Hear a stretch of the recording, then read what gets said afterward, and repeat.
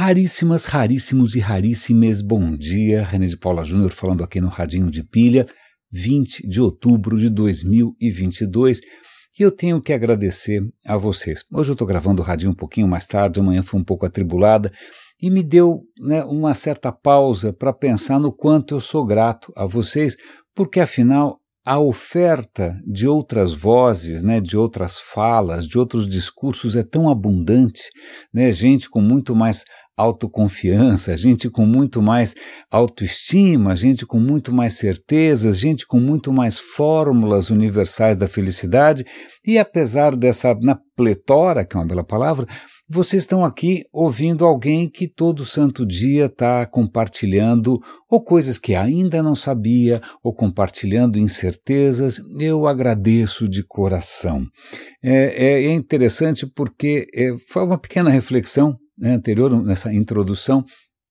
Eu acho que está aí um dos dramas da questão da ciência. A ciência é uma invenção bastante recente, bastante artificial, bastante contraintuitiva, porque a ciência parte, um dos princípios fundamentais da ciência é uma coisa muito singela, muito simples, mas profundamente revolucionária, é partir do princípio que podemos estar errados sempre.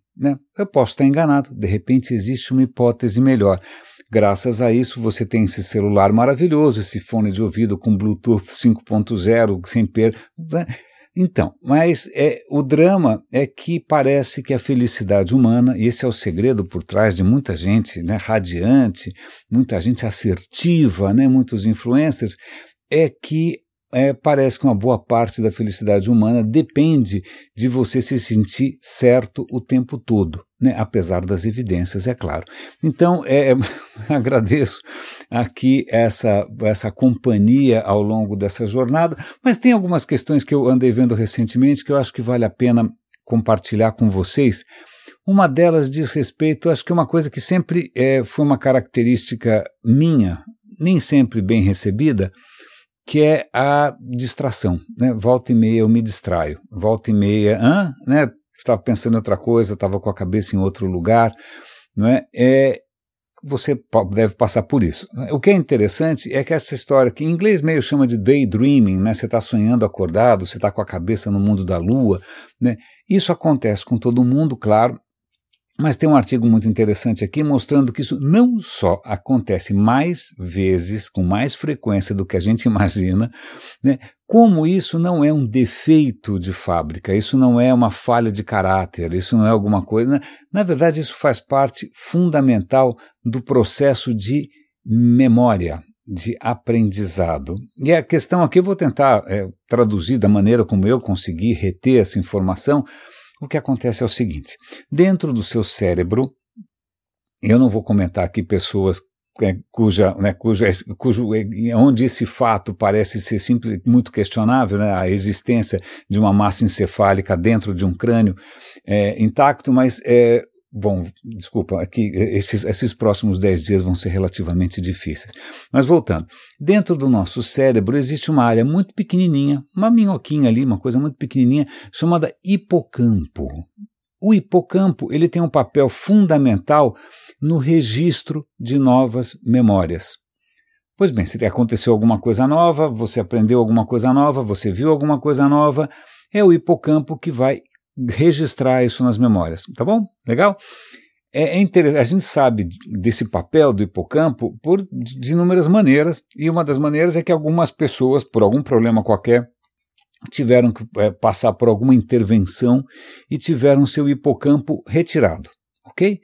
O que acontece com essas pessoas? Elas continuam felizes e contentes com uma pequena mudança. Elas não conseguem mais registrar memória nenhuma. Elas vivem num presente contínuo. Elas continuam se lembrando de tudo o que aconteceu antes de retirar o hipocampo. Mas na hora que se retira o hipocampo, a pessoa não forma mais memórias novas. Vai parecer a Dolly, que é aquele peixinho lá do Procurando Nemo, que é uma situação bastante triste, mas, em suma, o hipocampo tem esse papel. Mas como que isso funciona? E aí vem uma questão muito interessante. Aparentemente, o hipocampo sussurra. É esse o verbo utilizado no artigo, sussurros, whispers. Quando o hipocampo acha que aquela informação merece ser registrada, veja, o hipocampo está sendo bombardeado por uma azáfama, por uma algaravia, por uma gritaria de impulsos externos. O olho está mandando um monte de informação, o ouvido está mandando um monte de informação, a pele está mandando um monte de informação. Cara, desculpa, mas é o caos. Né? Mas quando ele tem, isso daqui vale a pena registrar, ele tem que comunicar isso aos canais competentes. Só que ele comunica isso de uma maneira que, digamos, poderia se perder, né, no meio da bagunça, né? Porque ele não é exatamente um megafone. Ele tem que passar essa informação, mas existe muito ruído em volta. O que o cérebro faz quando percebe que o hipocampo quer mandar alguma coisa? Ele arruma algum jeito de silenciar. Ele faz shhh.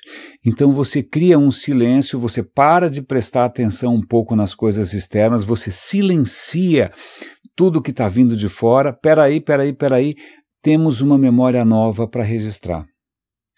Veja que interessante. Então, quando você, em princípio, parece que está distraído, você parece que desligou e não ouviu direito o que o professor falou, ou seja o que for, aquilo pode ter sido não uma falha, né, na sua atenção, no seu foco. Aquilo pode ter sido justamente o cérebro tentando criar ali uma trégua, um espaço de silêncio, porque havia ali a necessidade de perceber o que o hipocampo estava tentando registrar. Eu achei isso muito legal. Não só porque de alguma maneira ajuda a entender um pouco a minha capacidade de distração, mas porque dá o que pensar, né? Até que ponto hoje nós estamos criando silêncios, né, dando condições para isso acontecer. Até que ponto você, e aí até extrapolando um pouco esse processo bioquímico, né, neurológico da formação de memórias, nessa vida que a gente não desliga, está sempre com fone de ouvido, está sempre ouvindo uma música, está sempre não sei o que lá, está sempre jogando um game em que você parece ter horror ao silêncio, horror ao que parece ser tédio, né, em que a gente vive uma vida super estimulada, como se você tivesse que pisar no acelerador o tempo todo. A questão é, nós não estamos dando tempo para digerir, para processar e para armazenar essas informações. Eu já percebi que uma questão interessante, é uma diferença muito grande para mim entre, por exemplo, ouvir um podcast e ler um livro, é que quando você está assistindo a um vídeo, assistindo a um podcast, é claro que você pode apertar pausa, mas na verdade enquanto você não apertar uma pausa, você é prisioneiro do ritmo, né, daquilo que você está assistindo. Né? É isso, se é um vídeo acelerado, se é um áudio também muito denso, você não tem muito tempo para processar isso. Agora, quando você está lendo, e lendo de novo, é uma invenção completamente artificial, né, bastante transformadora, tudo indica que o cérebro de quem aprendeu a ler acaba se estruturando de uma outra maneira.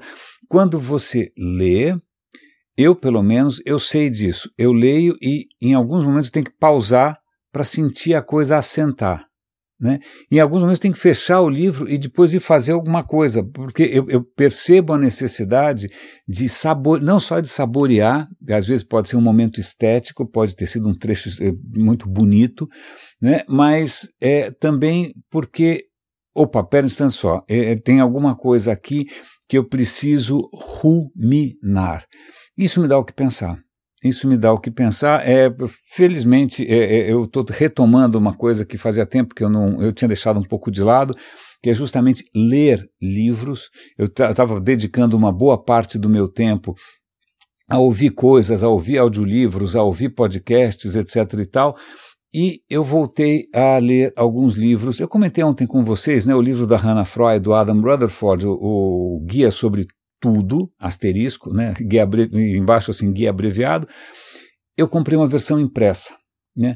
A versão impressa pelo menos para mim, não sei se vocês compartilham da mesma percepção, mas eu tenho a impressão que quando eu leio alguma coisa num material impresso, eu retenho melhor. Talvez porque eu estou assimilando uma série de impulsos, de uma série de percepções que não é só o textinho, o processamento de texto, não é que eu sou um robô processando o texto digital. Não, é o peso do livro, é quantas páginas faltam, é a textura do papel, né, é o cheiro do papel. Então essas coisas todas acabam tornando, pelo menos para mim, muitas vezes a lembrança mais perene, a lembrança mais rica. Né? Quando eu só ouvi alguma coisa, o esforço que eu tenho que fazer para me lembrar no dia seguinte e comentar com vocês parece ser maior, é mais fácil eu me distrair. E às vezes eu fico bastante aflito, porque se eu estou ouvindo alguma história legal, ontem, por exemplo, eu ouvi um episódio muito bacana do In Our Time, da BBC, sobre os cavaleiros templários. Um monte de informação. Né? Eu falei, cara, eu tenho que contar essa história, será que eu vou conseguir registrar? Provavelmente eu vou deixar cair vários pratos aqui, vou esquecer de vários detalhes, mas já que eu contei essa história, já vou contar logo de cara, tá bom? Essa história dos templários. Eu não sei se você sabia, eu tinha algumas informações sobre templários.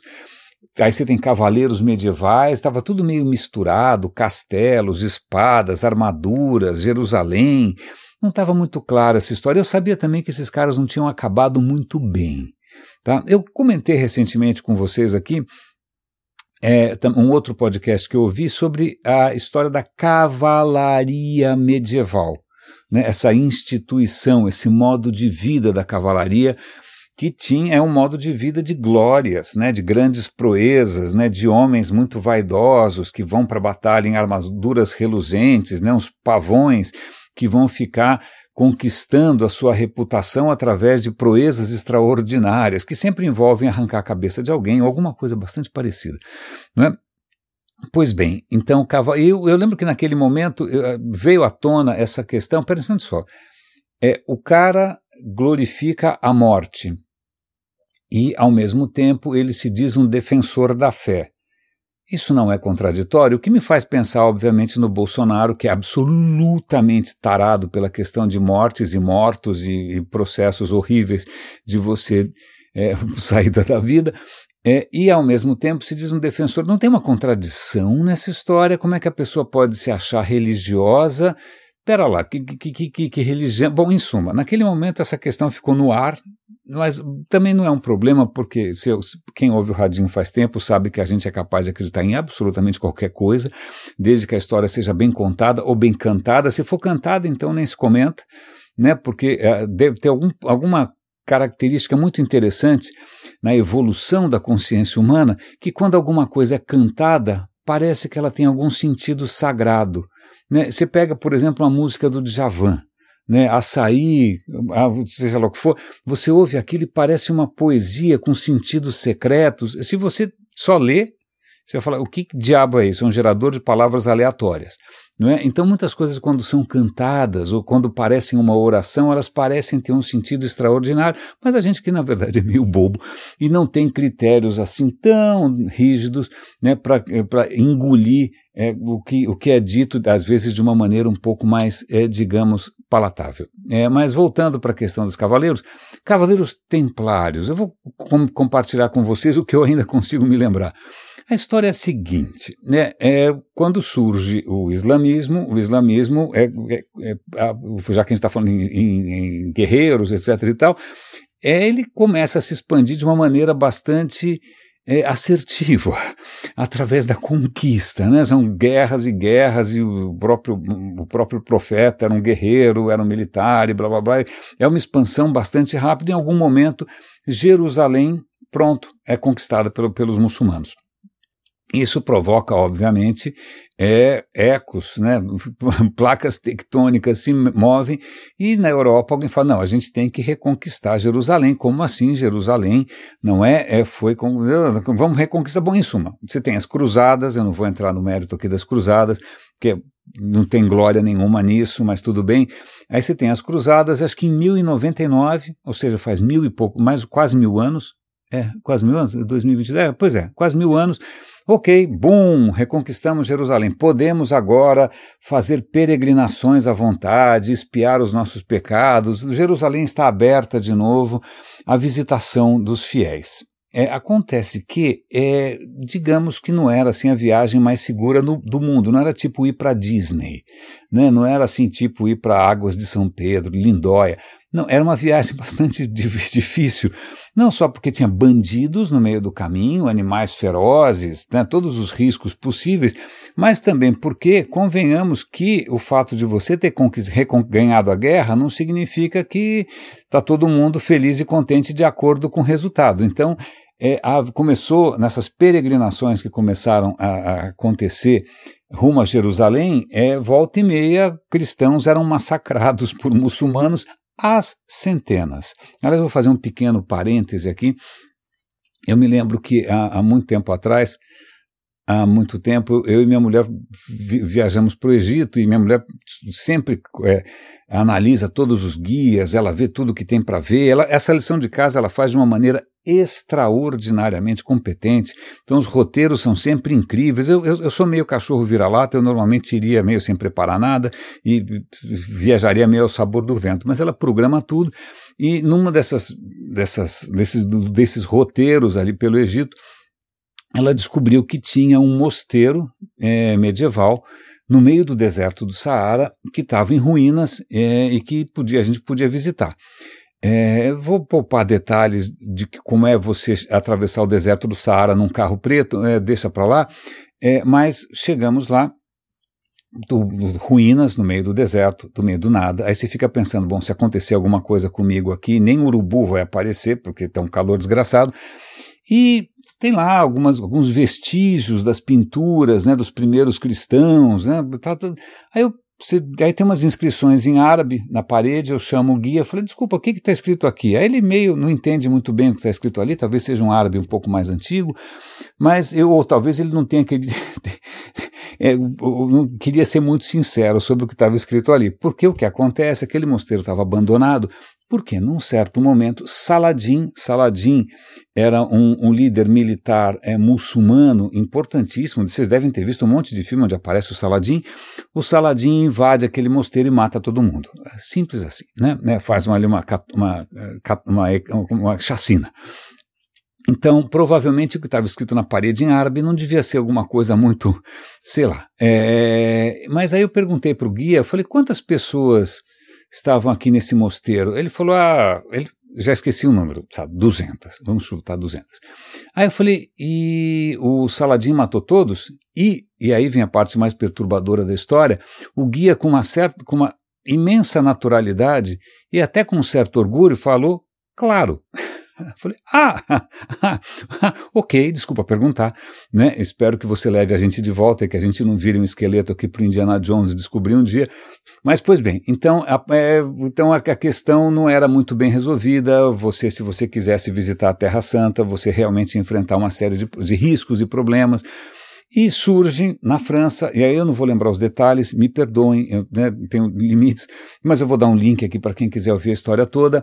Um maluco na França falou, olha, eu já sei, eu vou criar tipo uma milícia para proteger os peregrinos, né? Eu vou criar aqui milícia, acho que é a palavra certa, eu vou criar aqui uma milícia para proteger, para garantir que essas pessoas vão e voltem da Terra Santa sem maiores incidentes. E ele cria uma milícia lá com duas dúzias de malucos armados e tal, mas essa milícia tinha uma característica curiosa. Ele chegou lá para o Papa e falou, Papa, eu estou com uma ideia aqui, de criar essa milícia para servir aí de escolta, né, para quem quiser chegar lá e voltar, mas eu pensei em criá-la como se fosse uma ordem religiosa. Como assim uma ordem religiosa? Que nem os franciscanos, os cistercienses, os beneditinos? Então, presta só, os caras vão ser cavaleiros armados, né, cuja função é eventualmente trucidar quem estiver atrapalhando, e vai ser uma ordem religiosa? Bom, parece uma questão contraditória, mas, obviamente, contradição nunca fez ninguém perder o sono. O Papa concede a criação de uma ordem vitalícia, que é a ordem dos cavaleiros do Templo de Salomão, blá, blá, blá, e acaba virando os cavaleiros do Templo e acabam virando os cavaleiros templários. Ok? ok? Então o Papa topa que se seja criada uma ordem, desde que os cavaleiros não se comportem necessariamente como cavaleiros, porque os cavaleiros, né, da época eram, digamos assim, andavam de jet ski, faziam motociatas, né, eram vaidosos, gostavam de dizer que eram imbrocháveis, né, levavam uma vida de dissolução e prazeres. Eu falo, não, esses cavaleiros eles vão ter que fazer votos. Eles vão fazer votos como um beneditino faz. São 3 votos, eu esqueci de um, eu vou lembrar de 2, tá bom? Desculpa, tá bom já, né? 30% de 60%. Bom, um dos votos era castidade. Acho que eu lembrei porque para mim é um dos mais absurdos, mas tudo bem. Então esses cavaleiros teriam que viver uma vida de celibato, né? E uma vida sem enfiar o pé na jaca, ok? Não sei como também, mas ok, tá legal. Então quem quiser ser cavaleiro templário vai ter que ser um celibatário para o resto da vida. O segundo lugar era a questão da pobreza. Esses cavaleiros não poderiam acumular bens, eles não poderiam ter propriedade privada, eles não poderiam acumular riqueza. O que me deixou um pouco surpreso, porque a minha ideia é que a ordem ficou muito rica. Mas aí que está a diferença. A ordem ficou muito rica, mas não os cavaleiros. Os cavaleiros realmente, isso é muito interessante, ao longo de quase 200 anos, ou mais ou menos 200 anos, eles realmente, os cavaleiros em si, não eram assim, exuberantes, viviam uma vida bastante severa, né? Mas a ordem foi acumulando muito patrimônio. O terceiro voto eu esqueci, tá bom? Provavelmente deve ser alguma coisa de fé, eu não lembro. Mas os 2 votos que eu acho que são mais importantes aqui, castidade, porque eu nunca entendi por que castidade é uma questão importante para qualquer religião, mas deixa para lá, e a questão da pobreza, a questão de você abrir mão, né, desse estilo exuberante, de andar com roupas, com armaduras espalhafatosas e ficar se gabando por aí das suas próprias proezas. Não, você está matando em nome da fé. Né? Então você para com essa história sem vaidade, por favor, sem ego. Ok, curiosamente, essa história dá super certo. Primeiro porque acho que os templários eles se organizam numa estrutura hierárquica bastante rígida e que funciona muito bem, eles são muito disciplinados. E com essa história de poder ir para Jerusalém, eles começam, né, de permitir que pessoas, sobretudo pessoas ricas, que possam ir para Jerusalém, eles começam a receber muitas doações. E é daí que vem a grande riqueza dos templários, de doações, né, dos poderosos, etc. e tal. E como eles levam uma vida relativamente singela, uma vida relativamente modesta, então eles começam a construir ali uma máquina, né, praticamente uma corporação de proteção aos peregrinos, que começa a incorporar, inclusive, castelos, né, você tomar conta de fortificações, ajudar em negociações com, entre aspas, os infiéis, né? Então eles viram realmente uma máquina muito eficiente, são guerreiros extraordinários, muito disciplinados no campo de batalha, muito bem equipados, os inimigos respeitam, e não só respeitam como, olha que interessante, não só respeitam do ponto de vista militar, mas respeitam também do ponto de vista de ética. Imagina, 200 anos, quantas negociações eles tiveram que fazer com problemas locais ali. Então, os muçulmanos gostavam de lidar com os templários porque eles eram mais confiáveis. Eu sei que esses caras estão aqui faz tempo, eles não são aventureiros, eles costumam ser corretos, então eles acabam sendo bons interlocutores. Curiosamente, um dos maiores riscos dos templários é quando aparecer algum novato. Aliás, por que alguém vira um cavaleiro templário? Vamos lá, digamos que essa história do celibato ir para algum lugar no fim do mundo não parece das opções mais sexys no mundo. Mas veja bem, vamos imaginar que você está na Europa medieval e seu pai teve lá um monte de filhos e toda a questão de sucessão vai para o primogênito. Então, o primogênito, o filho mais velho, vai herdar a zona toda, tá? Você não é primogênito. O que sobra para você fazer?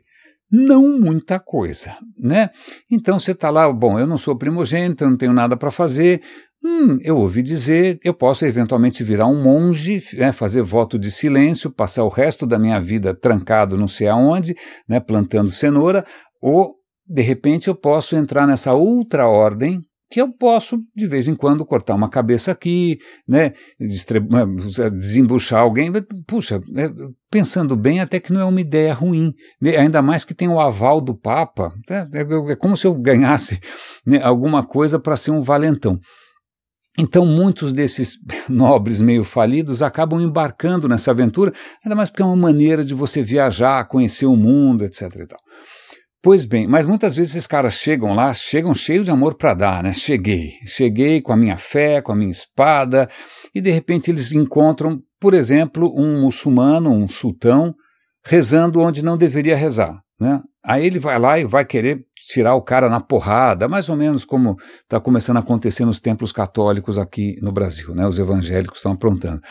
Aí o que acontece? Chega os templários mais velhos e falam, para, você acabou de chegar, você não entende nada, deixa, né? Veja que interessante, os templários que estavam há mais tempo ali na região já tinham percebido o valor da convivência, o valor da tolerância, o valor da diversidade, né? O valor da negociação, do compromisso, né? Quem causava mais problema era justamente aqueles que vinham com algum tipo de purismo ideológico, né? E queriam sair cortando cabeça à torta e à direita. Pois bem, um monte de coisa que eu não sabia dos templários, né? Um monte de coisa que eu não sabia, mas o que é interessante é como isso acaba.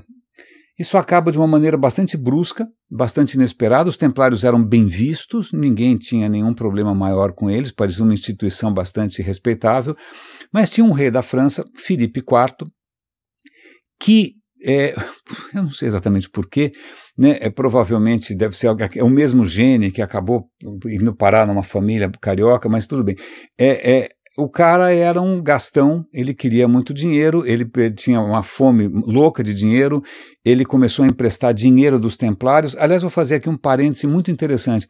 Vamos imaginar que você é alguém muito rico no meio da Europa e quer ir para Jerusalém, né? Então você, vou contar com a proteção dos templários, mas os templários vão falar o seguinte, se você quiser levar seu dinheiro com você, eu não recomendo, porque você pode ser assaltado no meio do caminho. Então vamos fazer o seguinte, antes de você embarcar na viagem, você deposita o seu dinheiro no nosso, entre aspas, banco. Quando você chegar lá em Jerusalém, você vai no nosso banco e você saca esse dinheiro. Então veja que interessante, os caras viram uma instituição financeira. Pois bem, esse rei francês, né, mais um desses sociopatas que por alguma razão qualquer fazem questão de ter uma coroa na cabeça, ele consome dinheiro que nem um louco e ele faz dívidas com os templários. Quando ele percebe, ele está devendo as calças para os templários. E aí ele começa uma estratégia de, digamos, expropriar minorias. Então ele fala, deixa eu pensar, quem tem dinheiro aqui? Judeus têm dinheiro. Eu vou dizer que judeus são, sei lá o que, inventa, satanistas, pedófilos, homossexuais, eu não sei, não é? Então eu vou, tá vendo esses caras aqui, eu vou expropriar esse grupo aqui. Ele sai fazendo essas campanhas de fake news, gabinetes do ódio, difamação, você vê como essa questão é antiga, não é? E vai expropriando alguns grupos, e aí ele fala, os templários, pensando bem, se eu conseguir ficar livre dos templários, eu posso pegar todo o patrimônio desses caras, que é gigante, e ao mesmo tempo eu fico livre da dívida. E aí ele começa a pressionar o Papa para denunciar essa ordem. O Papa não dá ouvidos. O que o rei faz? Ele manda lá um bando de asseclas para pressionar o Papa, acusa o Papa, inclusive, de ser, obviamente, a mesma história, de ser um satanista, de ser um pedófilo, sei lá o que, um homossexual, não sei, né? O Papa não gosta muito da história, no fim o Papa é espancado, o Papa morre. Simples assim, o Papa morre, aí vem outro Papa, e aí o rei fala, você tem certeza que você vai me encher o saco? Veja o que eu fiz com outro Papa. Tudo gente boa.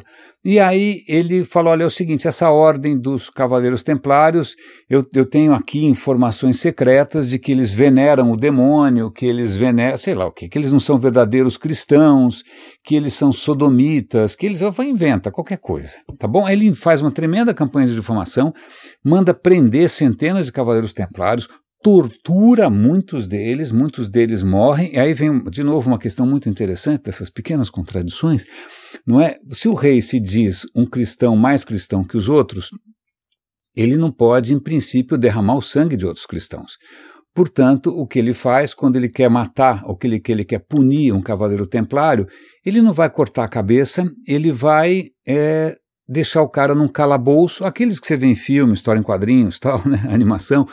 Calabouço, para que existe um calabouço?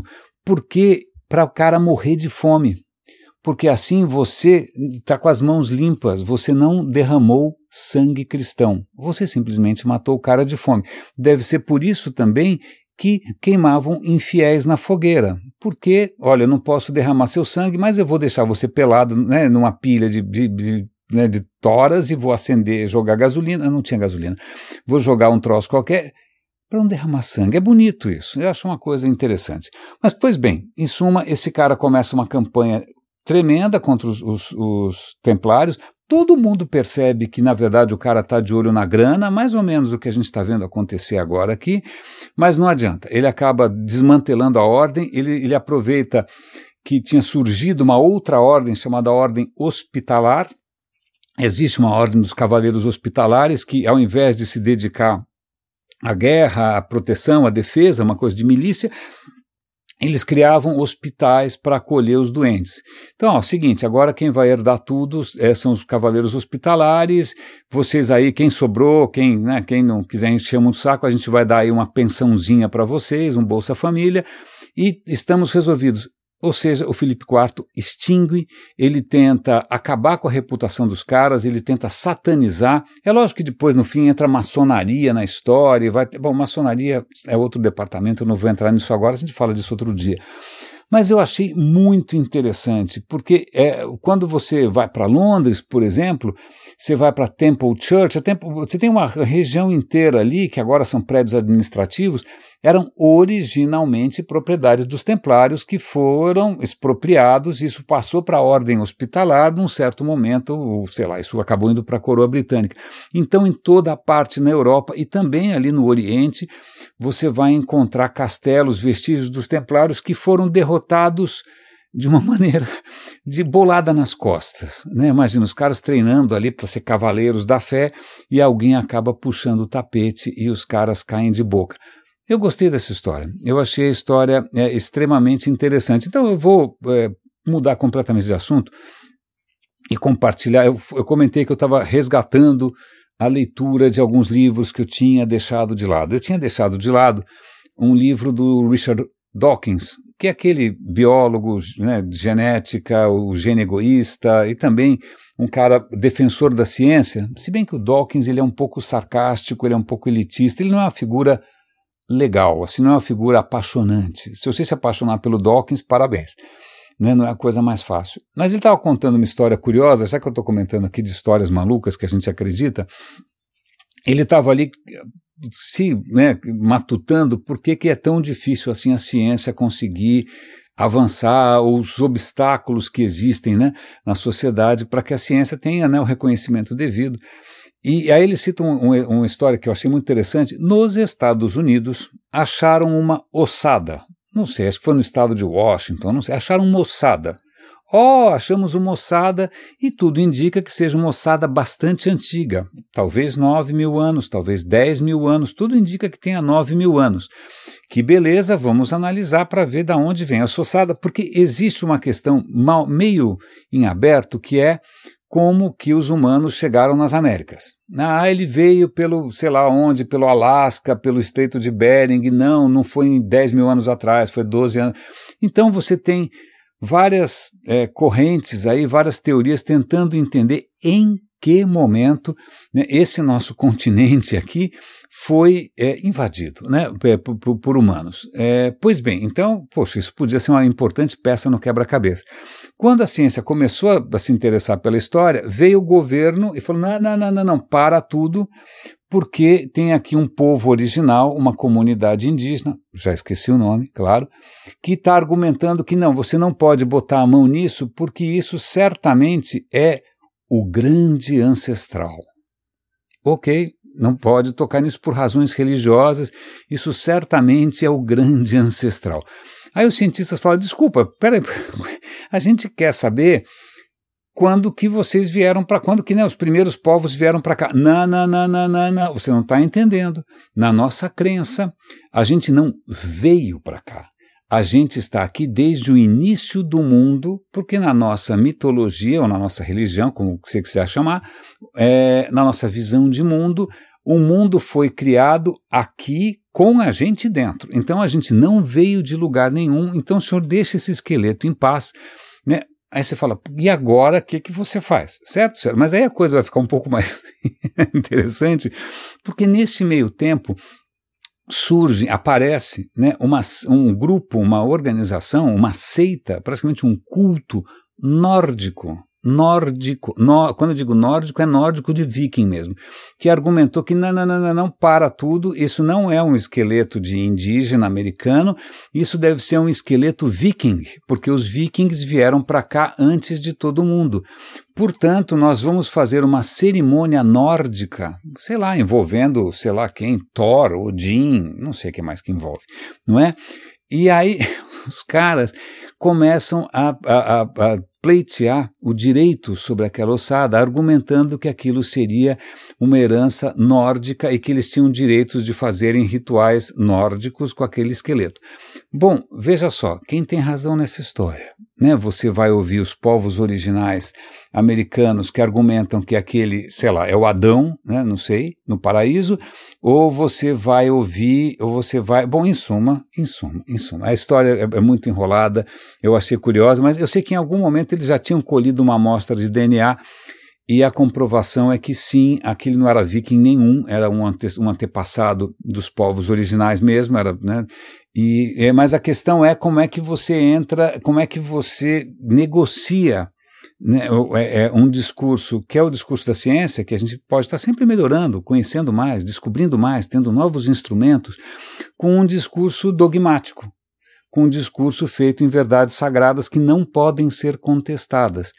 Curiosamente, esse tipo de pensamento, esse tipo de conhecimento, entre aspas, sagrado, ele cria uma noção de identidade, de pertencimento, inclusive de felicidade, que é muito arraigado, né? É como você vai se definir, etc. e tal.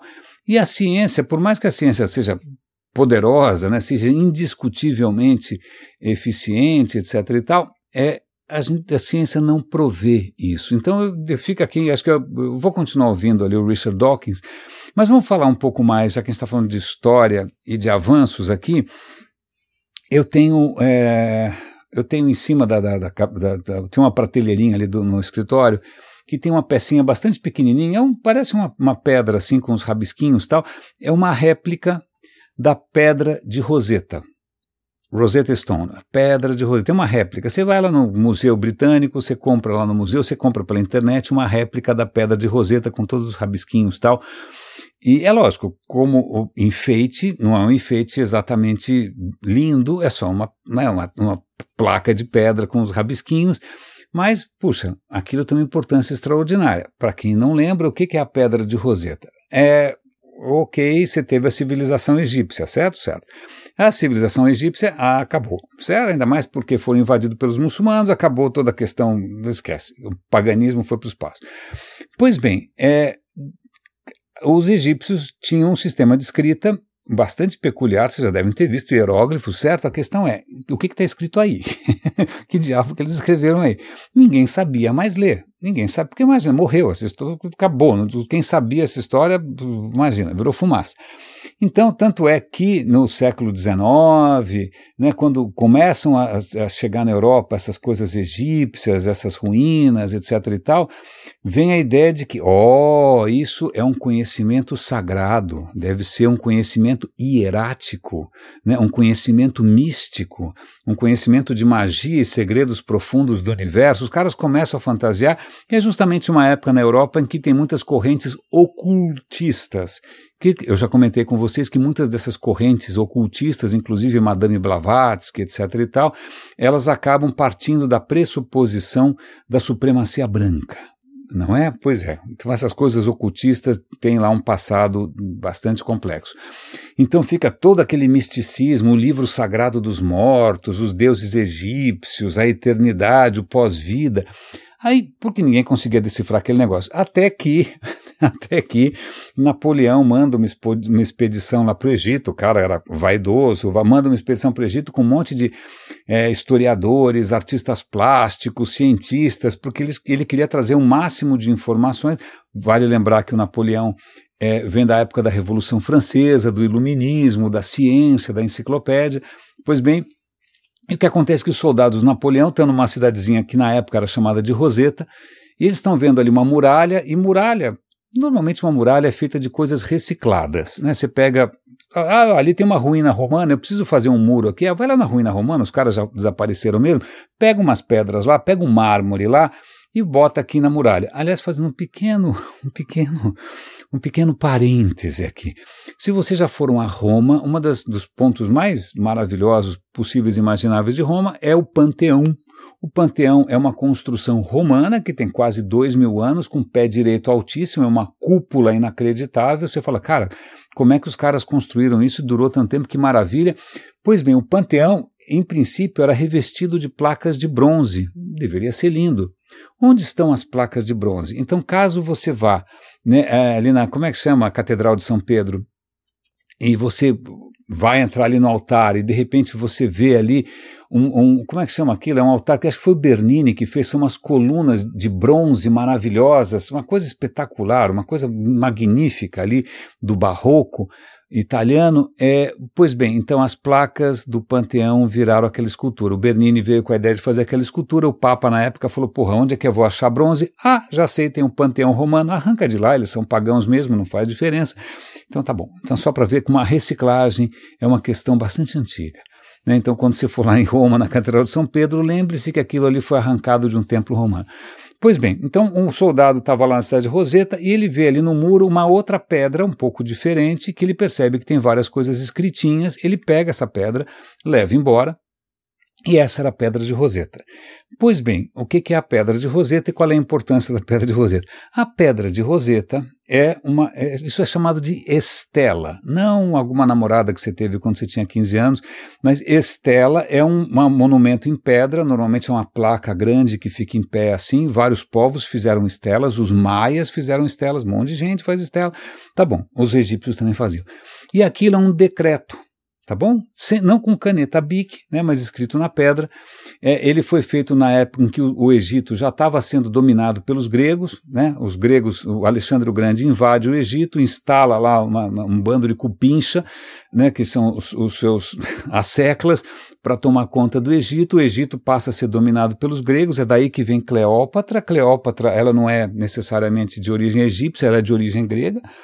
Não é? Então os gregos estão lá dominando essa história toda, se autoproclamaram faraós, então aquela estela fizeram, né, num certo momento ali da história do Egito, acho que 300 a.C., mais ou menos, os sacerdotes resolveram falar o seguinte, olha, este é um decreto em que a gente está concedendo, né, a esses novos faraós gregos, ptolomaicos, os mesmos benefícios de um faraó, então o cara vai ter o nome dele nas orações, o cara vai ter o nome deles no templo, ele está ali consolidando, né, ou assinando embaixo dessa tomada de poder dos macedônios. É um decreto, tá bom? Um decreto como existem vários aí, etc. e tal. Pois bem, e aí esse decreto, ele tinha que ser, olha, não tinha internet, não tinha diário oficial, não tinha, sei lá, né, Voz do Brasil, então esse decreto ele já dá a ordem para ser reproduzido nos principais templos do Egito. Então, ele é uma das cópias. Certamente, essa estela com esse documento, com esse decreto, ela foi copiada centenas de vezes. Tanto é, e eu não sabia disso, que já foram encontradas várias cópias por aí. Né, várias cópias, inclusive alguns pedaços que estão faltando, estão presentes nessas outras cópias. Muito interessante, eu achei que fosse uma coisa só. Não, que devia estar no Egito inteiro, é que aquilo é reciclado, era só um decreto, tanto faz e tal. Mas a graça é a seguinte, esse decreto foi escrito em 3 línguas, para todo mundo poder entender. tá bom? Então estava escrito embaixo em grego, que afinal era a língua dominante dos invasores. Estava escrito em cima disso o mesmo texto em demótico. Demótico era a língua do dia a dia do Egito, era uma língua mesmo, um alfabeto. E acima disso, que afinal acima é mais importante, estava escrito em hieróglifos, que era a língua dos templos, que era a língua sagrada. Ou seja, pela primeira vez, alguém no Ocidente conseguia ter o mesmo texto em 3 línguas, das quais 2, pelo menos, eram línguas conhecidas. Então você fala, opa, agora eu sei o que está escrito no hieróglifo. E é assim que descobriram o que os hieróglifos queriam dizer. E aí, obviamente, descobriram que aquilo não era magia nenhuma, que não era nenhum tipo de encantamento, que não fazia crescer cabelo, que não deixava ninguém imbrochável. Não, era simplesmente uma língua. Então essa pedra, que imagina, um documento completamente prosaico, não é nada extraordinário, não é mesmo? Então, eu vou dar o link para um documentário a respeito, um leve videozinho ali no YouTube sobre a história da Pedra da Roseta. Eu vou pegar carona com isso por uma razão interessante. Do quanto que a gente às vezes esquece, quantas coisas se perdem, a memória das coisas se perde, né? A gente esquece. Recentemente descobriram num conjunto de pergaminhos, né? Você não tinha papel, você escrevia em pergaminho, ok? Aliás, estou hoje inspirado da onde vêm os pergaminhos. Os egípcios faziam livro com papiro, né? Se você for para o Egito, alguém vai te levar em alguma loja em que o cara vai te mostrar como é que é um papiro, aí ele esmaga o papiro, você esmaga o papiro e você mesmo faz o seu papiro ali, e aí depois tem que comprar alguma coisa. Bom, papiro era feito de plantas e até que era um suporte bastante razoável para texto. Tá bom? Quando os gregos invadem ali, o Alexandre o Grande invade, os gregos começam a criar suas próprias cidades, criam Alexandria, criam Pérgamo e tal, os caras são vaidosos e eles começam inclusive a disputar entre si. A Alexandria tinha uma biblioteca gigantesca. O cara queria ter todos os livros possíveis e imagináveis, né? E aí Pérgamo, o cara de Pérgamo, falou, opa, não quero ficar atrás, eu também quero uma biblioteca assim. E ele também começa a reunir livros que estavam obviamente em papiro. E aí o que acontece o pessoal de Alexandria falando, parou, como assim? Não, vamos banir a exportação de papiro, mais ou menos como os Estados Unidos tentam banir a exportação de chips para a China. Então, a gente não pode mais usar papiro, o que a gente vai usar? E aí, em Pérgamo, que é essa cidade hoje na Turquia, o cara resolve usar o quê? Tecido animal, para escrever em cima, que é o pergaminho, ok, beleza. O pergaminho tem uma vantagem que, vamos supor, você escreveu num pergaminho, você fala, pensando bem, acho que eu vou reciclar isso aqui. O que você faz? Você pode raspar o pergaminho e escrever por cima. Tá bom? Então, então tinham achado, né, uma série de pergaminhos cristãos do século não sei qual, no mosteiro, não sei aonde, na Síria, mas alguém percebeu que embaixo do texto, aquele texto tinha sido raspado, provavelmente, tinha o que parecia ser texto grego. E aí vem uma questão muito interessante, usando técnicas de ponta, né, a olho nu você não vê, desculpa, você não consegue ver, mas você pode usar outras maneiras de ver. Você pode usar ultravioleta, você pode usar infravermelho, você pode usar raio-x, você pode usar uma coisa chamada raios T, ou terahertz, eu já vou explicar o que é. Pois bem, os caras começaram a usar 1000 frequências diferentes e descobriram que embaixo daquele texto havia um texto perdido que ninguém sabia da existência de um astrônomo grego chamado Hiparco. Hiparco, ele foi um dos pioneiros, veja que coisa interessante, né? Grego, tá bom? Lá atrás. Ele foi um dos pioneiros a criar coordenadas celestes. Ele criou lá um aparato maluco, instrumentos, para conseguir registrar a posição dos astros no firmamento de uma maneira sistemática. Todo mundo achava que isso tinha sido perdido, que isso era lenda, porque o que sobrou de verdade foi o trabalho de Ptolomeu. E muita gente falava, acho que o Ptolomeu, que é outro astrônomo, será que ele fez tudo isso sozinho ou ele chupou de alguém, ele copiou de um trabalho anterior? Será que ele copiou do Hiparco? Bom, não dá para saber, porque o trabalho do Hiparco sumiu. Pois bem, os caras começaram a ver esses pergaminhos, estão analisando tudo, estão espalhados pelo mundo e tal, e descobriram ali que tem sim o trabalho do Hiparco, que registrou com uma precisão extraordinária. A precisão é tão grande que os astrônomos conseguem checar. Bom, esse cara viveu 129 a.C. Bom, essas posições de estrelas aqui, hoje a gente tem um entendimento muito bom de astronomia. Se a gente fizer as contas de como era o céu que está sendo representado aqui, esse céu nas coordenadas desse grego só pode ter sido registrado exatamente naquela época. Uau! Né? Uau! Não só você tinha um cara lá com um procedimento bastante científico lá atrás, isso tinha se perdido para escrever algum texto religioso sem pé nem cabeça, a gente, graças a novos instrumentos da ciência que fazem com que a gente veja o invisível, né? O invisível não demônios ou criaturas estranhamente inexplicáveis, mas não, o invisível que os nossos sentidos não veem, a gente consegue trazer isso à tona. Eu vou contar uma história curiosa. Se você passar hoje no aeroporto e de repente o cara mandar, fala, olha, entra naquele tubo ali, aí você tem que ficar num tubo, você entra num tubo esquisito, você levanta os braços para cima, aí o tubo gira em volta de você, você fala, bom, é uma máquina de raio-x. Não, não é uma máquina de raio-x. E agora vem uma questão interessante. Raio-x a gente conhece faz tempo, tá bom? Raio-x é uma radiação eletromagnética muito poderosa, é uma frequência muito alta. Quanto mais alta a frequência de uma radiação, de um raio eletromagnético, de uma onda, vamos chamar de onda, melhor, de uma onda eletromagnética, quanto mais alta, menor mais alta é a frequência, né? O raio-x é uma frequência altíssima, mas ela é tão alta que ela tem um problema. É tanta energia no raio-x que ela, quando encontra a matéria, quando ela encontra um átomo, ela pode arrancar um elétron do lugar.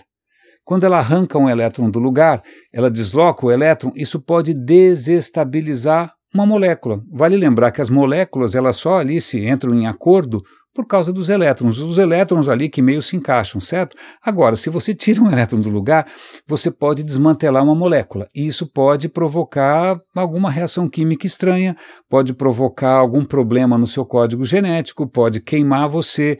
Por isso que quando você vai tirar raio-x em algum lugar, né, o cara se protege com um monte de placa de chumbo, porque ele não quer tomar raio-x à toa. Porque o raio-x é um tipo de onda eletromagnética que é chamada de ionizante. Ela tem força suficiente para arrancar um elétron do lugar. Tá bom? Micro-ondas, não. Micro-ondas não tem tanta potência, é uma frequência muito mais baixa. Né? Ultravioleta também não. Rádio também não. Para você realmente tirar um elétron do lugar, você precisa de muita energia e isso pode fazer mal para você.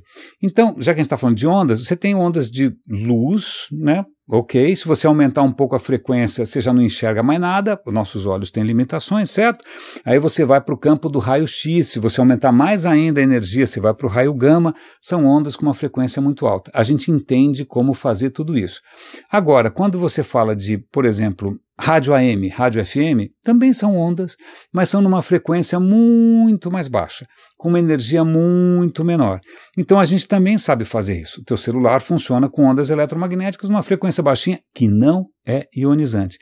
Mas acontece, vamos supor, eu quero aumentar essa frequência sem parar. Chega num momento que, do ponto de vista de engenharia, é muito difícil você aumentar a frequência. Quando você chega perto ali do terahertz, lembra, um roteador Wi-Fi trabalha em gigahertz. Né? Quando você vai subir para terahertz, 1000 vezes mais, putz, do ponto de vista de engenharia é muito difícil. Então tem uma faixa ali de frequência que sempre foi um desafio para a engenharia. O que acontece é que esse desafio está sendo vencido, faz algum tempo já que a gente consegue produzir frequências nessa onda, que isso é chamado de terahertz ou de raios T, e a graça disso é que você pode usar o terahertz, o raio T, como se fosse um raio-x. Para, por exemplo, num aeroporto, quando você está de pé naquele tubo lá, aquilo são terahertz. Aquilo enxerga através de você, consegue ver se você está levando, seja lá o que for, dólar na cueca, né, essas coisas assim. É ótimo, e a vantagem é que o terahertz ele não é ionizante, ele não tem tanta energia assim, ele não faz mal para você. Beleza, beleza, mas o que é legal dessa história é que tem mais coisas que você pode fazer com isso. Então eu vou dar o link aqui para um vídeo do MIT de anos atrás, em que o cara pega um livro fechado, vamos pegar um livro fechado, né? Um livro fechado, ok, você não pode abrir, vai que, sei lá, a página grudou, não sei, está dentro do envelope, tanto faz. Você não pode abrir o raio do livro, como é que você lê o que tem dentro? Se você fizer um raio-x, legal, de repente o raio-x atravessa o papel vamos imaginar que o papel seja transparente para o raio-x, mas as letrinhas são feitas de tinta e a tinta, em princípio, deveria aparecer. Mas convenhamos, um livro são várias páginas, frente e verso, certo? Vai ficar uma letrinha em cima da outra, fica o caos, entendeu? Você não vai conseguir, vai ficar um borrão danado. Usando terahertz, o MIT consegue, veja só, eles conseguem fazer, né, pegar, eles bombardeiam ali o coitado do livro com terahertz e eles conseguem isolar página por página, eles conseguem isolar, eles conseguem ler até a página 9, eles conseguem separar uma página da outra, a informação que vem de cada página, eles conseguem separar. Veja, qual é a espessura de uma página? Qual é a velocidade da luz? Quanto tempo você precisa para distinguir entre uma página e outra na velocidade da luz? A gente consegue. Então, a gente consegue, graças aos terahertz, a gente consegue, por exemplo, pegar manuscritos que foram esturricados e que ninguém consegue mais desmontar, a gente consegue ler através das camadas. Eu acho isso muito legal. Eu acho isso absolutamente fascinante. Eu acho isso uma conquista extraordinária que está disponível para todos nós. Não precisa se ajoelhar para beneficiar disso, você não precisa pregar castidade, você não precisa, sei lá o que. Não, as bênçãos da ciência são para todos, quer você acredite ou não. Por que que isso... Como é que a gente torna isso mais interessante? Como é que a gente torna isso mais fascinante? Como é que a gente faz com que as pessoas se sintam participando dessa grande aventura coletiva, de uma espécie inteira, né? Não de uma raça, não de um grupo, não de um país, mas da espécie. Por que que os nossos discursos mais arcaicos, mais tribais, mais completamente delirantes, que não resistem ao teste do riso, né, eles nos apaixonam mais? Não sei, esse é um dos grandes mistérios do radinho. Se um dia eu conseguir descobrir, eu juro que eu conto para vocês. Raríssimas, raríssimos e raríssimes, muito obrigado pela companhia, um grande abraço e até amanhã.